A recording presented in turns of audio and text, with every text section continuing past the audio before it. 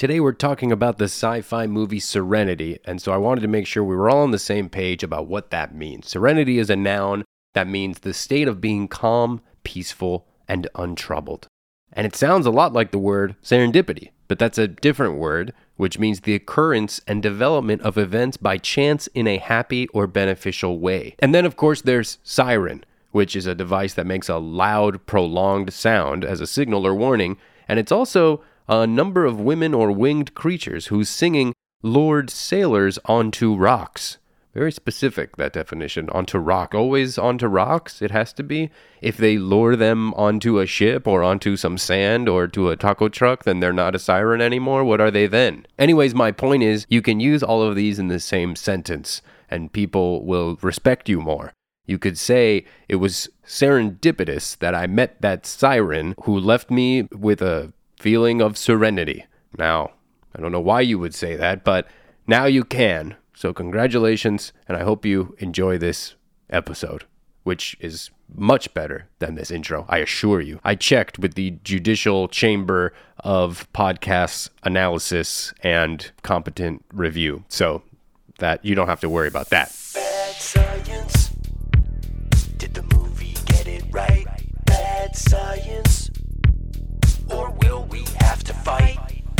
Bad science. Hi everybody, welcome to Bad Science. This is the show where we break down the science of a movie with a comedian and a scientist, and today we are talking about 2005's Serenity, not the 2019 Matthew McConaughey Anne Hathaway Serenity. It is the sci-fi sequel to Firefly, the TV show, which was sadly canceled after one season, Serenity. I kind of think the movie should be called Firefly, but we'll get into it. I'll ask my guests how they feel about it, because I think, if I'm not mistaken, they're both probably fans of the TV show, which I've never seen. Maybe they'll start insulting me for never having seen it. We'll see. My two guests are perfect for today. I'm so excited to talk to them. First of all, she is an actress and writer you might know from Strange Angel and Hail Caesar, and she has a lovely podcast called Treks and the City. It's Veronica Osorio. Hi, Ethan. How are you? I'm good, Veronica. How you doing? Good. I'm excited with that introduction. I'm like, wow. Yeah, cool. Great. I'm glad that you're excited. Last time I talked to you, it was on your podcast where you talk about Star Trek with Alice Wetterland, and it was an absolute great time. And so I thought this would be perfect for you. This seems like totally up your alley, no? It's like 100% up my alley. It's literally what I wish I could just do all the time. This morning I was like, oh, wow, I signed up to like watch a movie and then talk about it. It was like perfect. Yeah. Okay. Let me chime in with our next guest because she is absolutely phenomenal. She is the Deputy Director of Vehicle Engineering at Northrop Grumman. It's Dr. Amy Lowe. Hello, how are you? Thanks for having me on the show. Oh, come on. We are delighted to have you. I have so many questions for you, some related to Serenity, some not related, some science, some stupid. So I hope that you will be patient with me. Oh, I will try my best to answer whatever questions you have. I'm going to try to make you lose your patience on purpose. Okay, sounds good. Let's give it a go. Ask you really emotionally draining questions. Yes. Like how I'm handling COVID. That would be emotionally draining. Oh my God. Well, let's see if we go there. Yeah. Well, listen, before we jump into Serenity and all the craziness that is in this movie, I wanted to touch on the James Webb Space Telescope, which I understand, Amy, you either helped build or you worked on for a while. Can you tell me what this telescope is, why it's important? I would try to summarize it myself from what I learned today, but I think perhaps you'll do a better job. Sure. So I've been working on the James Webb Space Telescope since 2012. So for about the last 8 years. So the Webb Telescope is the successor to the Hubble Space Telescope. So I think, most people who are into science and space know a little bit about the Hubble Space Telescope. It's a space telescope, so it means that it's a telescope that's in space, orbiting around the Earth. And Hubble is in what's known as a low Earth orbit. And Hubble takes these beautiful images of distant galaxies. It also takes beautiful images of gas clouds. And if you Google Hubble, you'll see a whole ton of stuff that Hubble has done. And Hubble's been up for a long time. So like scientists are prone to do, they want the next bigger and better thing. And this is the next bigger and better thing. And so in astronomy, the thing that, makes you bigger and better is literally the size and the diameter of your telescope. And so JWST is going to be 6.5 meters. So it's pretty darn big. We've been designing and building JWST really since about 2002. Coincidentally, the release year of Firefly. But anyways. I love this. This is great. Anyway. So let's see, JWST, our launch day time when we are going to put JWST into space, that's going to be October of 2021, so next year, so in just over a year. Awesome. So we're in the final, kind of testing phase and putting everything together, putting the finishing touches on it. It's pretty intense. It's, this kid is now 18. So in Canada is of legal drinking age. Is the goal to see further than the Hubble? Yes, absolutely. Okay. The goal for JWST is bigger, stronger, better. Looking at the very first light, the very first stars, the very first galaxy that's ever formed. So first bright things ever. What can that that is so amazing. So what it can tell us is the conditions in the early universe that led to what we see now. So, it's like, take a person as an example, right? We've got pictures of you as an adult now, Ethan, Veronica, got pictures Some of them we wish he would delete. Yeah, most. We won't talk about that. And then we have your early 20s photos, adolescent photos, etc. And then the question really is, what were you like as a baby? The foundational formation thing, you one of those big-headed bald kids, or were you really hairy? I mean, what, right? And so it's kind of funny to say that way, but really you're taking the baby pictures of, the very early universe, the very first stars and very first galaxies, and that really allows you, getting into the science a little bit, the density and the distribution and the size of these things tells you about the early universe, how much stuff there was. These are deep questions that astronomers and scientists have about, how the universe works, and JWST will be trying to answer some of that. Awesome. The other exciting thing about JWST, which probably, I go on about the early universe because that's what I did for my thesis. The other very exciting thing about JWST is that it may allow us to look at planets that are close by. Oh. And we all know why we want to look at planets that are close by. That is, of course, to look at comparative planetology development. Is to look at the existence of potentially life elsewhere. So, did they develop magic yet or no? The main question. The questions I want to know. Is there microbial life elsewhere? Is there possible? I'm not here for the microbes. Atmosphere. I know. People are like, why are you talking about leaves? I'm who are your top entertainers? Yeah. Do you have close-up card magic yet or not? If not, no need to go there. Improved on anything about loosening up a knot or something, I wish people could now see the video here. Veronica's performing. So actually, this ties in perfectly to my first question about Serenity. Before. Yeah. I just have a question about the populations nearby. Yeah, come on. Because there was a news this week about there being people in the clouds of Venus, or that's how I read it. Okay, so there was a paper that was published, and scientists and astronomers found was a thing called phosphine in the atmosphere of Venus. So they have some very good signals that this thing called phosphine is in the atmosphere of Venus. And from what they have done in terms of research, and in terms of some, looking at experiments, phosphine there's very few ways it could be generated other than what we understand as biological. Okay. So it's as if they found gasoline. That's human made. That's doesn't.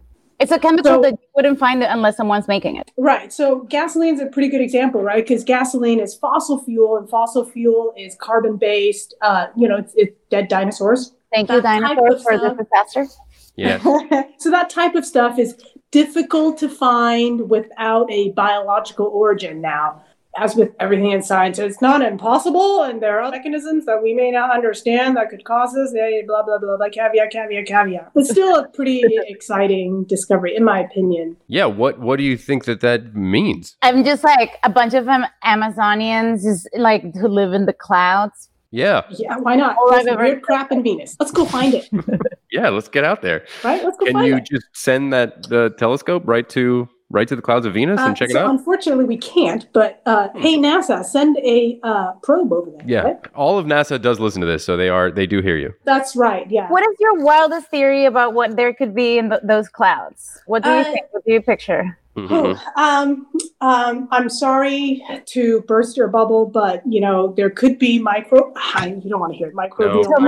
No, you want like I'm like Lady Gaga. People in like Drag queen. Like Cloud City thing, right? With like shuttles and Yeah. I'm like feathers, glitter. It's Venus. Absolutely. Pink hippopotamus. Like super weird flying elephant things. Oh yeah.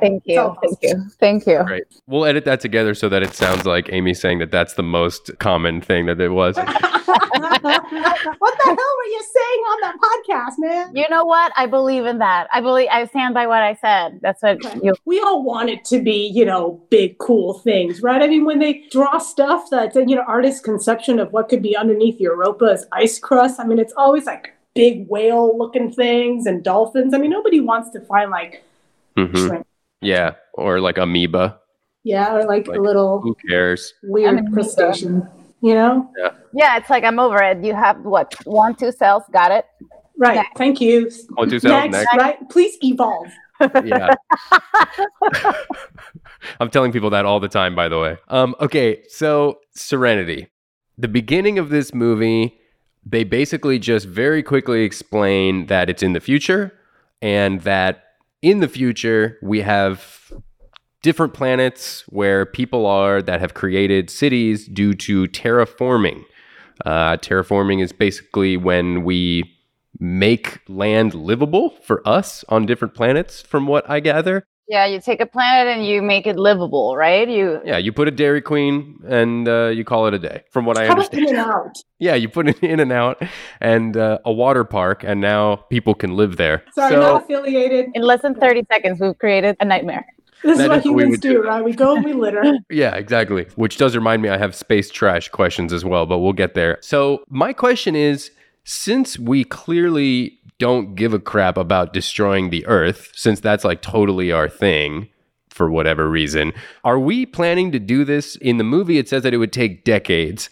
I feel like it's got to take more than decades. I don't know what kind of tech they have, or I mean, maybe I'm wrong and you can correct me, but could we, let's say in 40 years, 4 decades, do you think we could have like some substantial progress into terraforming the moon or Mars? I think the moon would be harder because the first step to any kind of terraforming to make it habitable for people is that you have to have some kind of atmosphere, unless you're happy living in domes all the time, which is acceptable. But the idea of terraforming is so that you could live in the quote, I guess now unnatural environment that you've created, right? So you don't actually have to live in a dome. So number one would be forming an atmosphere. And if we want to form the atmosphere for the moon, then we got to probably either carry or excavate all the volatiles that we need to make an atmosphere, like all the gases and stuff. And that'd be a lot of work. So you want to start with somewhere that does have an atmosphere already. An M-class planet. Exactly, an M-class planet. Bam. Why it's an M-class planet. And in fact, the atmosphere composition and pressure is pretty similar to the Earth, so only minor tweaks are needed. Mars is not quite there, but it could be close if we do stuff like evaporate a lot of the carbon dioxide that's trapped in the poles. So, I mean, we're talking now really massive stuff that we would do to do it. Can we do it in 40 years? I mean, I suppose, all things are possible, concentrated efforts, etc. Okay. Yeah, probably. I will tell you that one of my favorite terraforming things, which, by the way, I'm just going to say right now, do not try this at home. It is probably not feasible, is back in, I think it was the 70s, someone proposed that we basically take one of the moons of Mars, so there's 2 moons, Phobos and Deimos, and smash it into Mars. Whoa. And especially into the polar regions, and that would like instantly vaporize all kinds of volatiles and create an atmosphere, and then it would really speed up the process. So holy crap. that, smash a moon into the planet at the right place where it excavates a lot of volatiles, you can probably speed the process up. I mean, it'd be pretty traumatic. You leave a big scar. That's like Darth Vader's plan. Right. A little bit, yeah. I was going to assume that that's something like Veronica and I would come up with, and you would shoot down because it's like destroying a planet and also destroying the moon. Everything's on the cards. This is amazing. Listen, I like that. This is where we could go, smashing a moon on a planet.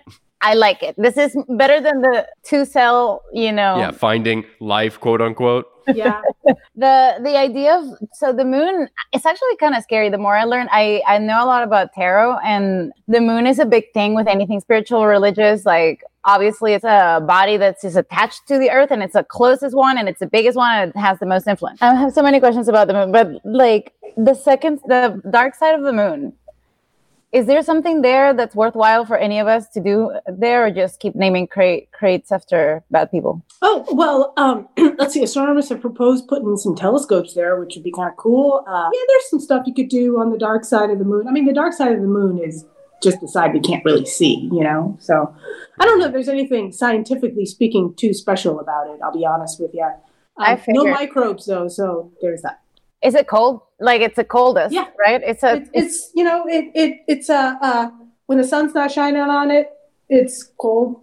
I wonder what it means spiritually to like take control of the moon and smash it into the planet. Like, how would tarot cards, you would have to burn all those cards. Twitter. Yeah. Right. Spiritual Twitter would flip out. Like, the spiritual community tried to hex the moon recently, a few months ago. So tried to hex the moon? What does that mean? I don't know. But it's a thing that it was attempted. And so other witches were like, no one mess with the moon. Just don't mess with them. Hey, 2020 is kind of eventful enough. Maybe we could stop doing weird things. Like, someone sent me this link that we're about to open some kind of 2,000-year-old Egyptian sealed sarcophagus. And we're like, why don't we give it a few months? Yeah. Every movie says no. Don't you know that it's... Seriously. It's like not the thing to do. Never split up. Never open an Egyptian sarcophagus. Always take your flashlight. I mean... this reminds me of of Serenity. I mean, I can't not think about it. The movie I just watched and cried. I did not expect to cry so many times, by the way. Where did you cry? Oh, I cried when the brother, who seems like my sister, have to protect my sister. Simon, I believe.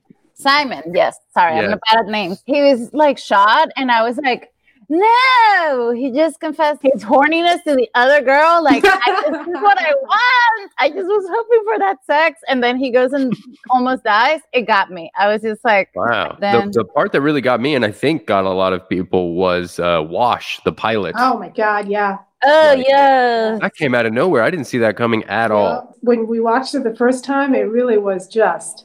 That's a gut punch. You felt it, man. You felt that stake. Yeah. Oh, I was going to ask you, by the way, a spear from the Reavers, I believe they're called, kills Wash, right? It comes through the window and just puts a hole in him. And I was curious just about windows on spacecrafts. Like, we still make windows on our spacecrafts, right? But they got to be the strongest glass that we have, correct? Yep, exactly. Yeah. I mean, if you look at, for example, the International Space Station, all the windows are little things.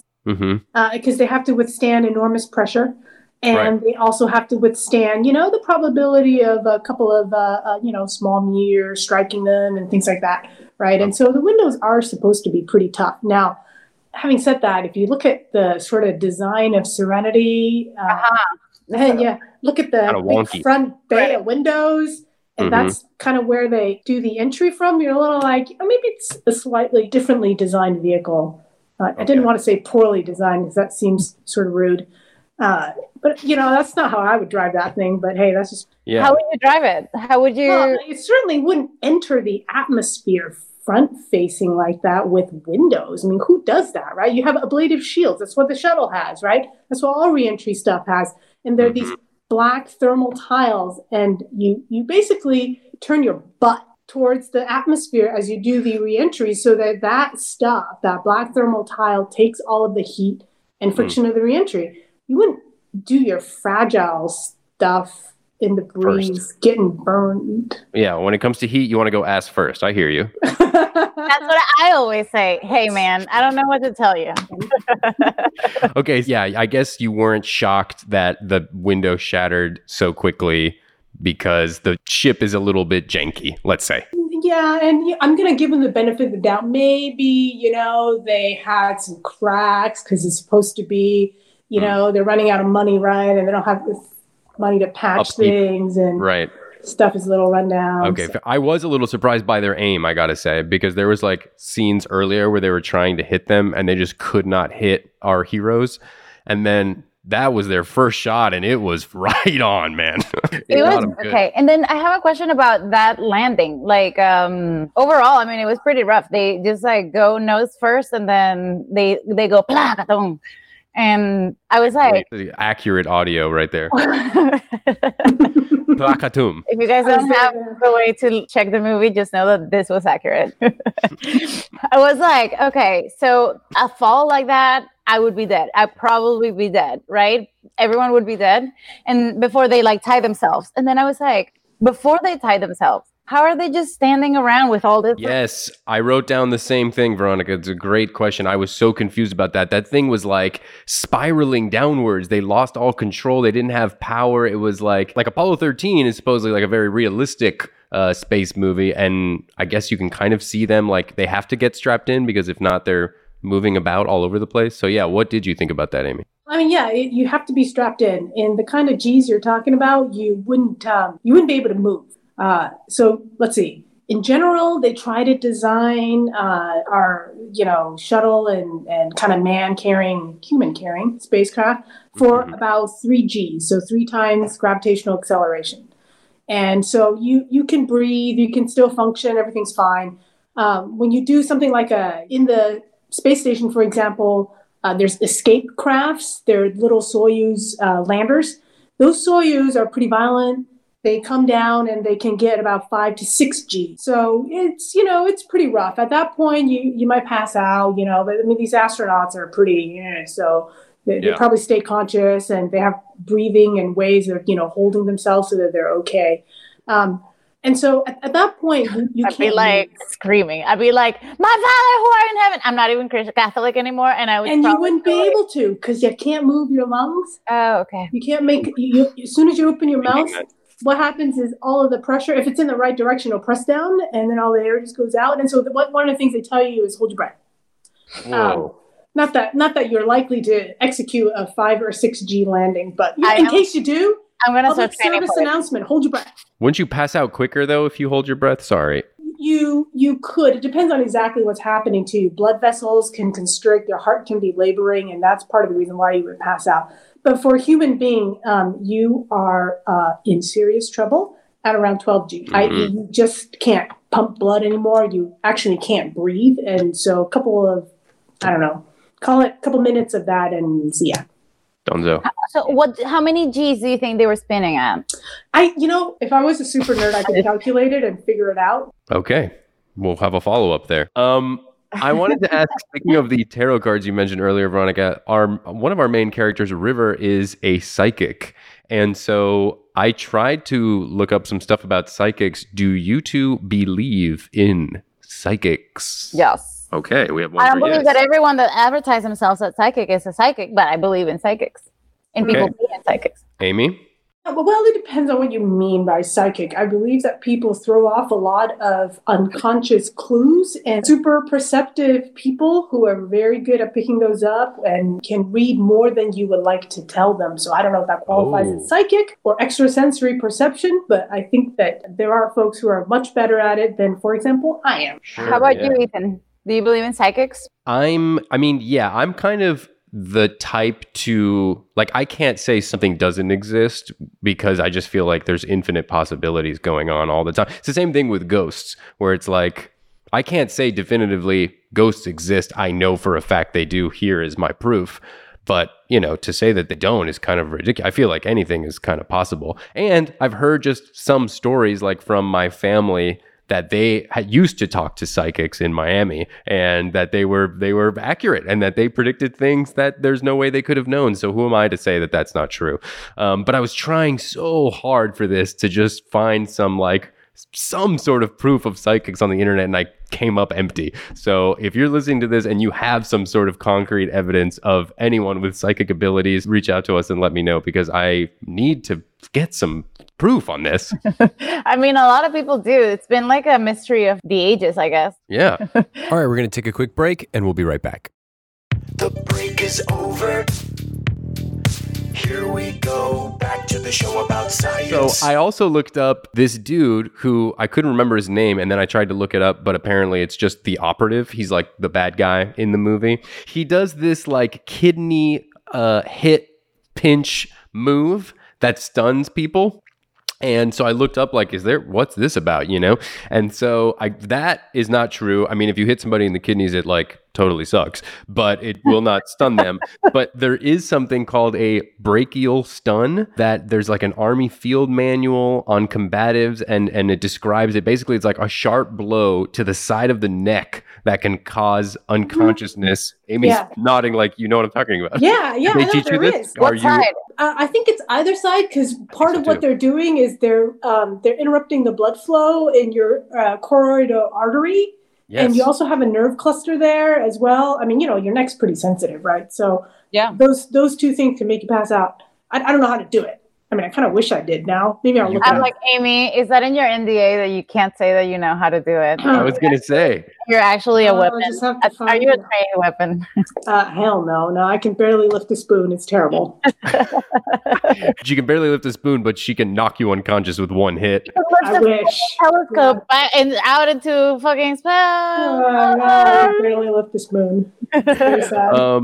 It's apparently it's like right in front of the ear on the neck. So I implore everybody to go try it out with your younger siblings. In front of the ear, so like in front of? Yeah, like towards the jaw, I guess, but like on your neck. Oh. I don't know. That's what I read. You can Google it. There's YouTube videos that show you how to, I mean, maybe we shouldn't be saying this, but. No. Everyone should try it out and send us the videos. That's sweet. Can you do it to yourself? I don't know. That's a good question. Let's all try it now. I love that Amy said out loud what I was like plotting inside in my head. She's a psychic. Maybe. Okay, there's, I have so many questions. Some of these are so ridiculous, Amy. So also apologizing that I'm like going all over the place. But someone, I think it's Mal, our main character, when they get to this like other planet, he says the gravity is Earth norm. And I was just curious if that's like a common phrase that anyone's ever said. Nope. Okay. Nope. I didn't think so. 1G is obviously Earth gravity, right? 9.8 meters per second acceleration. That's what 1G is. And so, on Mars, we would say like smaller, right? Point. G, something like that. Yeah, we use Gs. I think when you look at all the, so I own the DVD for Serenity. Shocking, I know. And there's like the extended. Can we say how good it is? This movie. The movie is awesome. And there's extended stuff, and then there's the whole universe. And then if you really dig deep in the internet, there's like whole canons about the quote verse and everything about it. Anywho, verse, yeah. The verse. He developed. By the way, there's comic books as well, which I own. Sick. Just nerding out. He tried to really develop a set of language and idioms for the universe. And so I think that's one of those things that he did to say. That makes sense. Yeah. By the way, the Chinese accents in this movie, I'm ethnically Chinese, are terrible. I was wondering about that. I was voice coaches and like I thought the same thing. Right, man. First of all, they say in the subtitles, they say Chinese, and I'm like, well, is it Mandarin? Like, I don't know. And so I was wondering about that. And then I was wondering about the actors and whether they would be saying actual things or if it was like when Americans try to speak Spanish. Yeah, so it is Mandarin, although you can barely tell that it's Mandarin because the accents are pretty terrible. And they are saying real things, or they're trying to say real things. That's sort of my only comment about that. So it's supposed to be, a blend of, in his explanations, Joss was saying that basically, given the two dominant cultures on Earth, 500 years in the future, by the way, Firefly, Serenity is 500 years into the future from now-ish. Okay. And so those two languages would sort of merge and become sort of this superculture, and that's why you have representations of both. And so they speak both English and Chinese. But for these guys, this is supposed to be, as fluent as their English, and so you feel a little bit like, come on, man. Yeah, and it's like you're, getting paid to be in this movie / TV show, maybe take a course or get a teacher that shows you the accent a little bit. I'm not trying to be judgmental. I'm just, get it right. I'm being judgmental. Oh, yeah. I'm just echoing Amy's thoughts. I don't care. I don't give a shit. I was thinking, I wonder if they had someone on set all the time for this Mandarin every time they had someone do it, because that's what I would hope. Amy says no. I'm guessing not, because then it would be better. I think so. Yeah, and also their budget was $30 million, so I was wondering about the budget. Yeah. So is your budget like for $30 million? You couldn't even make that ship, right? No. Need a lot more cash. I mean, unless you think of a scenario where think of it like cars, right? I mean, or airplanes. The first airplane was like this handcrafted every piece thing. And if you count up how expensive it is, it probably costs a lot of money and energy and effort, right? Right. Now, 100 years later, you can go out and buy a Toyota or whatever the heck. You can pump out a 747, no problem. Sure, exactly, right? I mean, I got a 747 parked in my garage. Yeah. People can't see it, but I can see it from here. And so it's that kind of stuff. We're in the space where a spacecraft is very expensive, because, we have never, we've never built anything like Serenity. Sometimes reality is a little confusing. So maybe 500 years in the future, they're like a car mortgage. I don't know. I hope so. That'd be awesome if you could just go out and like, I'll have this. Rent a spacecraft, rent a hovercraft. Right. It'd be like renting an RV, you just kind of go. This is 500 years in the future, and we have this like planets terraformed in decades and a full society. I'm like, how much of this could we get to in 500 years, in 100 years? Yeah. Well, let's see. We've made a lot of progress in the last 100 years. So if you think about it, 1920, what were we doing in 1920, right? Compared to now. Betting on Seabiscuit. That's true. The Spanish flu. Yeah. So it's the same. Basically, we haven't changed much at all. Yeah, I know, right? More things change. So I think we can make a lot of progress in 100 years. It kind of depends on where, as a collective, civilization, we want to go.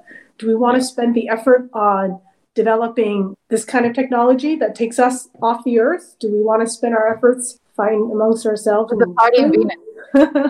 Yeah, looking at Venus clouds. Okay, I got a couple quick ones. I know we're running short on time here. Oh my God. First of all, I know it flies by. I can talk to you guys never forever. wanted to end. Yeah. Well, let's just have the podcast be the three of us from now on. Let's not book any other guests. Yes. It'll make Emily and I's job much easier anyway. So, no matter the movie, it's you guys. Okay, no. So they disguise the Serenity as a Reaver ship in order to get past the, Reaver cluster of ships, right? And I found that a little bit hard to believe just because, like, spaceships have different ways of recognizing each other, right? Like instead of just by sight. Like I don't know how believable it is that they would just look out the window and be like, oh, it has the same kind of markings that our ship has, so it's cool. Like, wouldn't they have some sort of, I don't know, like a signal or like radar? A code, yeah. Right. Yeah, traditionally, kind of like aircraft, one would imagine, we obviously don't really have this, but one would imagine that just like an aircraft, these kinds of spaceships would broadcast a signal on a specified frequency with a particular signature. That isn't to say, just like you could do, you could fake it. I mean, it's kind of like your phone, right? When you call your friend, your name shows up. But if you're smart enough, you could make another name show up, make your mom's name show up. I don't know, whatever. You can hack the system. So maybe that's what they're doing.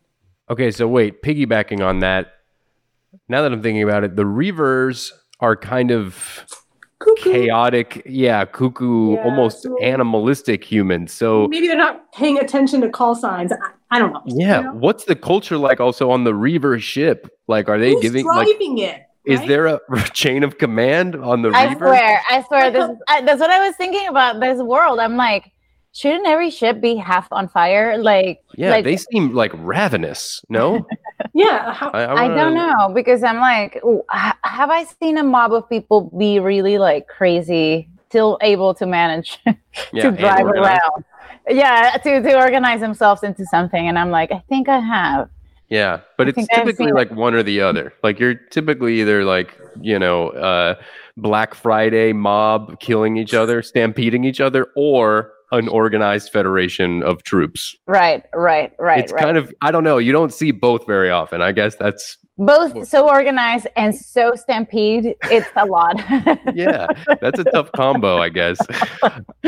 Okay, my last question here. I wanted your thoughts, Amy, on the data communication of the world, because the main plot point here towards the end is that they're trying to get this video to Mr. Universe, who's able to send it to the world. And I was just thinking, like, we have the ability now, 500 years prior to this, to send, we transfer you guys 2 gigabytes of nudes.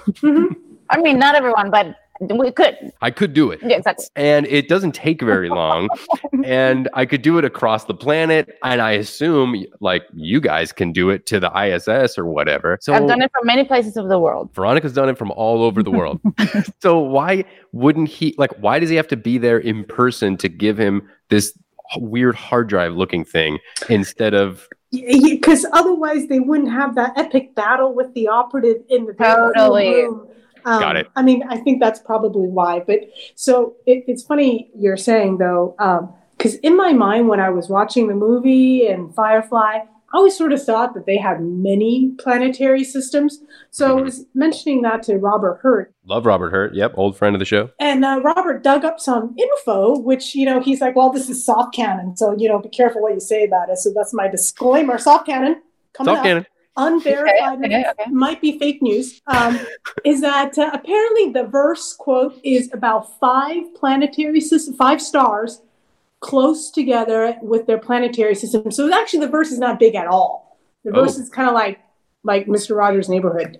It's not like that's cute city, which was very interesting information. Thank you, Robert, for pointing that out. So if it's true, then that solves a lot of the communication and traveling thing, because interplanetary travel, no matter how fast you go, distance between stars are vast. Yeah, the space is really empty. It takes a long time, even if you travel at a good fraction of speed of light, to go from point A to point B. So how the heck are they kind of instantaneous? I mean, it feels like the travel time on Serenity is couple of weeks or something, right? I mean, nothing long. And so what's going on there? Well, so that kind of 5-star system thing could answer that question. So thank you, Robert. Okay, fair enough. That makes sense. What do you think of warp speed? Is this, they don't ever go into warp, right? I didn't see warp speed. Definitely didn't talk about it. Tell on Serenity or any of the Fireflies. There's no such thing as warp. Okay, yeah. Well, do you think there will be warp for us? Humans? If I understood what warp was, then I could probably make a call, but I don't, so I have no idea. Teleportation. This is Amy. Is this like you have to watch Star Trek? I do. I am a big fan of Next Generation. Oh, yay! Great, amazing. Yeah, okay, I could probably within 5 seconds of the opening credits tell you which episode. It's embarrassing that I just said that, but I can. I thought I learned everything I needed about warp speed through Geordi. Or data. I think I'm an astronaut now. No, I don't know. Is Star Trek The Next Generation enough to qualify to work with you?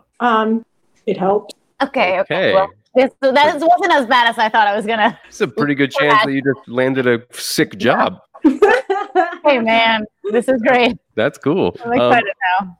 Okay, I think I got through most of my sciencey questions. I have a bunch of stupid ones. I'll just end on this one, which is one of my Dumbo questions, I guess. Do we have any sort of foam healing technology? That looked incredibly useful.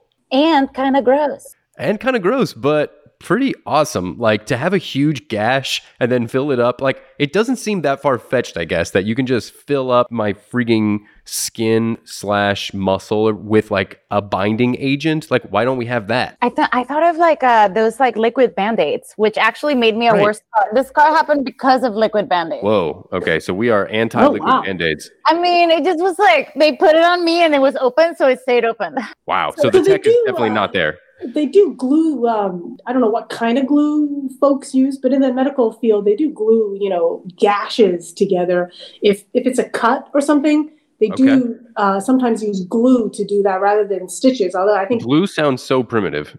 it does, doesn't it? The word. Yeah. But But it's special medical grade adhesive. There we go. Now you're talking. there we go. Suddenly it's classy. Suddenly It sounds great. Yeah. Here we Medical go. grade adhesive to suture your wounds. Yes, perfect. I was hoping you were going to tell me like you guys have some sort of secret foam healing tech and that it's coming out soon, but I guess. Man. If they do, I don't know about it because I do. Yeah, not your field. Yeah. Okay. It's not Star Trek. It's not all merged together into one beautiful Yeah, thing. it'd be awesome if we did. Yeah. Fill it all up. It'd be great. Yeah. I would love that. That would be amazing. I hope that we have that soon. Okay, so thank you guys, first of all, so much for joining me today. This was so much fun. This movie was fun. Veronica, where can people find you? Obviously, they should listen to your podcast, your Treks and the City. You're on the last season of Star Trek, so it's a great time to jump on. Yes, you can start from the beginning with us and like watch it alongside with us. That's kind of what we wanted. And then, or you can jump on now or watch the highlights. You can do whatever the hell you want because that's what we do in the podcast, and that's the space we wanted to create for fans. So Treks in the City. And then I'm on my Instagram. Frankly, I'm posting like little short films and stuff, just experimenting stuff. Cool. While the show is not happening. And then I have a show in Spanish to promote. But listen, I don't think this is a place, but yeah, I'm doing a Zoom play, doing like monologues and stuff. And it's amazing. Whoa. It's been like a success. So Where can we see that? I want to see that. you can go to waterpeople.org, and that is a big theater company from Venezuela, and they've been they organized like a full theater festival on Zoom, and Great. it was so crazy to participate in it. Frankly, I'm really excited about what entertainment's gonna be in the next decade or so because of the technology and what just happened this year. So if you know Spanish, if you want to see some Lorca monologues, hop on it. Waterpeople.org. On Cool. October 1st. Okay, great. And where can people find you on Instagram to watch your short? Oh yeah, Veronica Osorio V. And then my second last name is Videra, so I just shortened. Very cool. Okay. Thank you for having me, Ethan. This was so fun. A delight to have you as always. Amy, where can people find out about you and what you're doing? I don't have a huge internet presence really. So, if folks want to find out more about the James Webb Space Telescope, I encourage you to visit the NASA website and look at all the awesome videos we have, and keep an eye out for our launch coming up in just over a year. And that's going to be really exciting, and I'm sure there'll be a lot of news coverage and media coverage on that. The end of an era for you, Amy, right? Like it would be, yeah.